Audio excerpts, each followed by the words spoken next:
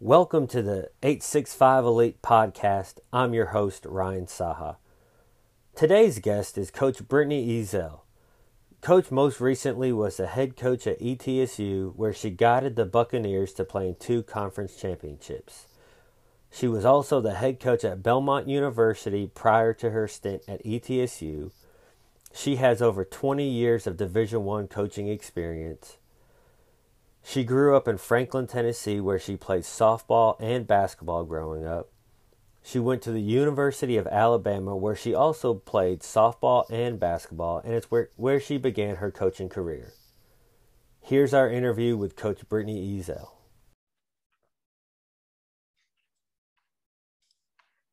All right. Hey, Coach, thanks for joining the podcast. How are you? I'm doing great, Ryan. How are you? I'm great.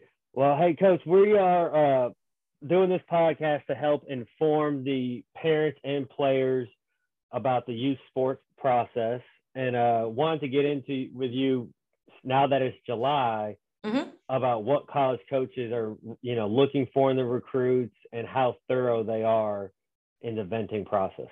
Oh wow, that's a lot to unpack there, Ryan. But I think parents would be surprised to know how much actually goes into these evaluations, other than just wearing a big logo on your shirt and sitting there with a cell phone and a notepad. There's a lot of prep that goes into it. There's a lot of planning because there are a lot of options for coaches when they go to watch games and which kids they're going to see. So when you're going and you obviously have that list of the kids that you're recruiting. For a kid that's not on your list, what do they have to do to catch a college coach's eye, during these live events? Oh, wow. It really didn't take something that required talent. It was, what kind of energy did they have? Are they coachable? Did they have leadership skills? Were they able to, remain positive in a negative situation? What was their body language like? I mean, obviously you're looking at, certain skills, you are, but the abilities you're looking for are different. You're looking for dependability, accountability, responsibility. You're looking for the kids that, when you're coaching at the college level, you got enough to worry about. You don't want to have to babysit a kid or monitor their attitude all the time. If they had fantastic energy, they gave good effort, they communicated at a high level, those things always caught my attention, regardless of if they were undersized, if their team was winning or losing. I promise you there's no coach out there that's paying attention to how many games summer team is winning or losing. I promise you nobody's keeping tally. They're paying attention to, things that a stat sheet may not show you. Yeah. So you just talked about the winning and the losing. In your opinion, how much do you value winning in July versus winning in the high school season to tell if a kid is a winner or not? I'm a traditionalist, so I put a lot more stock in high school. It's very easy to go out and, recruit the best, kind of conglomeration of talent during the summer in your region, but that's not, the real world. It's more like when I was a kid, that was like being picked for an all-star team. I like the high school. I like that, you may have to adapt. You may have to stretch outside of your comfort zone. If you're a 6'1", stretch 4, you may be playing the 5 in high school. Well, guess what? Now you're developing some skills that are going to benefit you in the next level. So there's a lot of things that kind of tie summer ball back to high school, but where do I value winning? I value winning a high school state championship. I value tradition. I value leaving your mark on something that's going to be sustainable, because AAU teams change. They change names, they change sponsors, they change circuits, but your high school is your high school. And I'm very proud of, saying where I went to high school and what we did in high school. That means more to me than anything I ever did as a summer ball player. And I would hope that kids would put more stock in their high school. It actually matters. How important is it to you to have an AAU program and your high school coach work together to help develop the kid? Because it seems like that doesn't happen a lot anymore, where there's like a tug of war back and forth between my kid versus, my kid, and like Yeah. just how important is that to have everyone work together? I think what people lose sight of is that word that you just said in your statement. It's a kid. That's a kid. And they're learning how to behave by watching the people that are put, in charge of them at the coaching position. And basketball is so overcoached and undertaught. I wish that more coaches would view themselves as teachers. And when you view yourself as a teacher, then you're going to collaborate and you're going to work with the other teachers to best serve that child. And that's what you're doing. You're trying to teach a kid. You don't have to have the same philosophy, but you do have to have the same understanding that this is someone's child, that it's my job to teach them and to give them back to either their AAU coach, their high school coach, their middle school coach. My job is to give them back better for the time that they spent with me. And if I can't do that, then I'm just really wasting money for that parent, and I'm really wasting time and opportunity for that kid. So as a parent, how do you go about finding a coach like that? High school and middle school are a little harder, but especially, the AAU world, there's a million different programs now where everyone says they're the best coach. So how do you go through that as a parent to find out who can develop my kid on and off the floor and really teach them? Yeah, I think you got to do a lot of research. I don't think there's anything wrong with asking a college coach what they think, who they think might be doing a good job. Go watch them practice. That's the best thing I can tell you. When you watch someone practice or you watch a coach run a practice, you figure out very quickly what they're all about and the things that they're going to focus on and their culture and their commitment to the kid.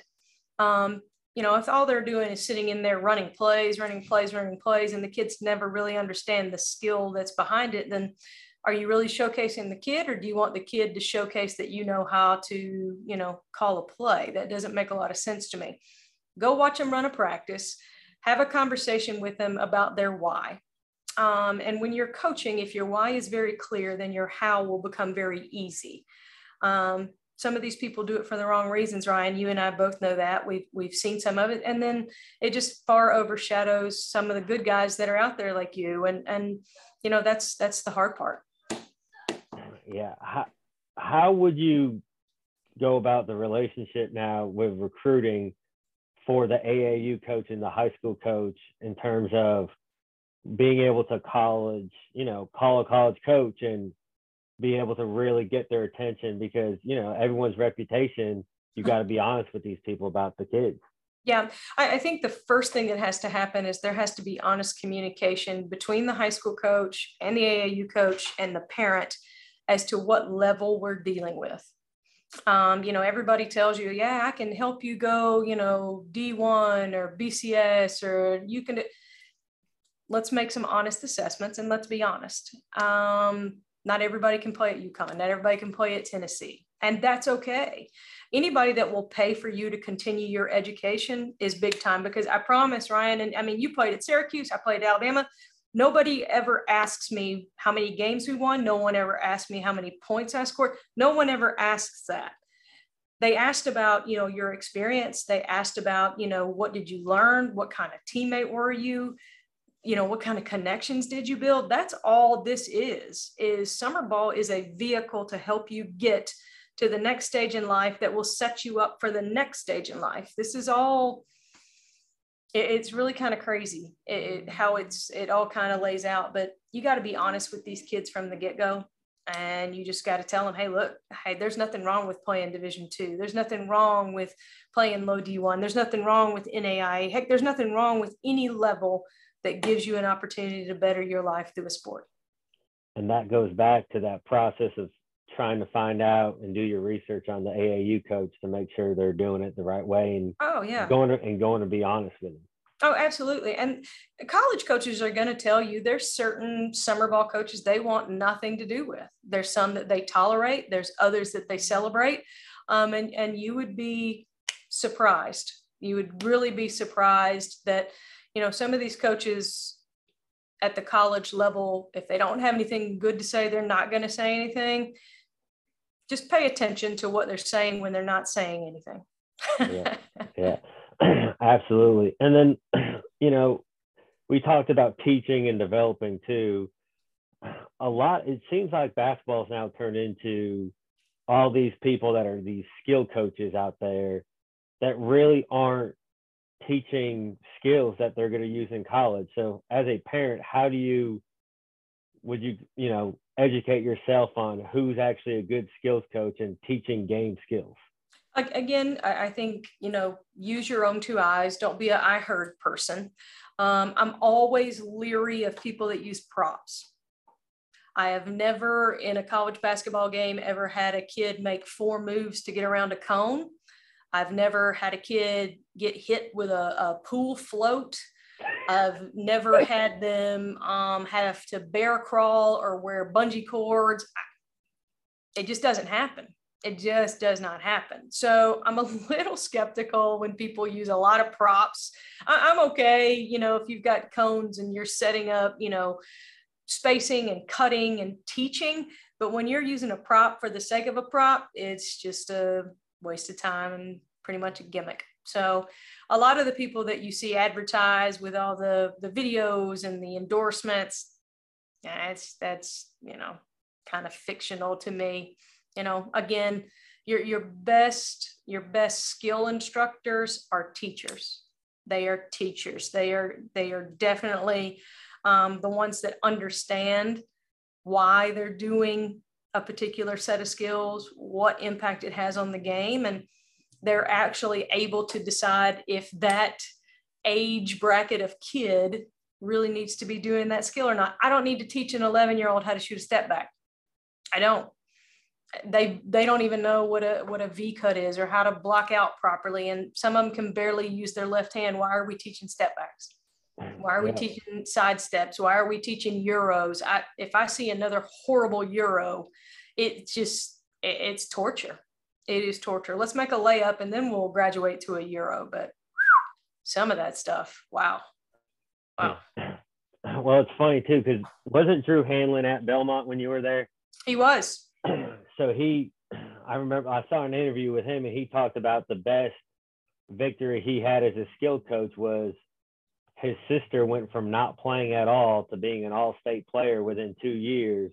Mm-hmm. And I think that's the biggest thing of a skill coach is being able to, just because you work with the best players in the area doesn't mean you're a great skills coach. Like you have to be able to teach the kid and improve them. It doesn't matter what skill level they're at. Oh, absolutely. And, Drew Hanlon has really established himself as one of the premier trainers in the country.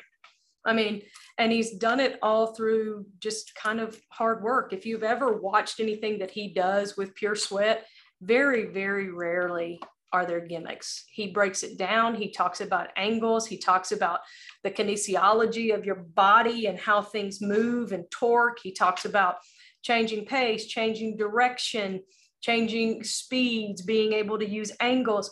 He's very smart about what he does, and he challenges you from a cerebral level that I think a lot of skill coaches are missing. And what you just said, I think really kind of tells me who I would want to train my kid. This person trained for 2 years to get that result. It's not about instant gratification. And if you pay me, $150, I guarantee you'll make, the A squad on this travel team. That's just not where I would be spending my money. And it's just not. Absolutely. Well, I know you got to get going, but I have 2 more questions for you. Sure. So the first one is, what is the best advice you have ever been given? Oh my goodness, that is so open-ended. Best advice I've ever been given. There's a couple of them, Ryan. And when you're a coach, you have to understand that you have now put yourself in a position where everybody in America thinks they can do your job. They do. And you also sign up for a job that you're going to get fired. I've been fired. There's a couple kinds of coaches that have been fired and coaches that are going to get fired. So the best advice I got when it came to coaching was most of these people don't know you personally, so don't take it personal when they have something to say. And, you try to pay your bills with someone's opinion and it just doesn't work. But some of the greatest advice I ever got was to continue to have an attitude of gratitude in all things and to attack every day with a joyous intensity. And that's how I try to live my life. I fall short and I'm imperfect, but when I keep those things in mind, my day tends to get better. I love that. And then the last one is, what is the worst advice that you have ever been given? The worst advice I've ever been given. Oh gosh. I don't think any advice that I've ever taken seriously has been bad. It may just not be applicable to me. Yeah. And for me, bad advice would be anything that was given to me by someone who did not have my best intentions in mind. I don't think people offer advice thinking that it's bad. It may work for them. It may not work for me. But, at the same time, if you're not in my corner, when things go bad, you are definitely not in my circle when things go good. So I'm just really choosy about who I get advice from. So yeah. I don't really have too many things. I was trying to think of anything you've ever told me that I might consider bad advice. Something about a shoe brand, I'm sure, but we all know that I'm swoosh loyal. So, it's something like that. Somebody told me once that I'd look good in orange. That's probably the worst advice I ever got. That's never going to happen, ever. Well, I think it just depends on what shade of orange. No, I'll rock a little Syracuse. I'm with you. I'll rock a little Syracuse. I'm there. I hear you. Well, thank you for your time, Coach. I really appreciate it. Anything for you, my friend. Keep up the good work. Keep impacting lives. And I'll always remember that these kids are learning how to live by being taught how to play. And the faster coaches can recognize that in themselves, they'll view themselves as a teacher more so than just a coach. Absolutely. Love it. Thanks, Coach. You're welcome, buddy.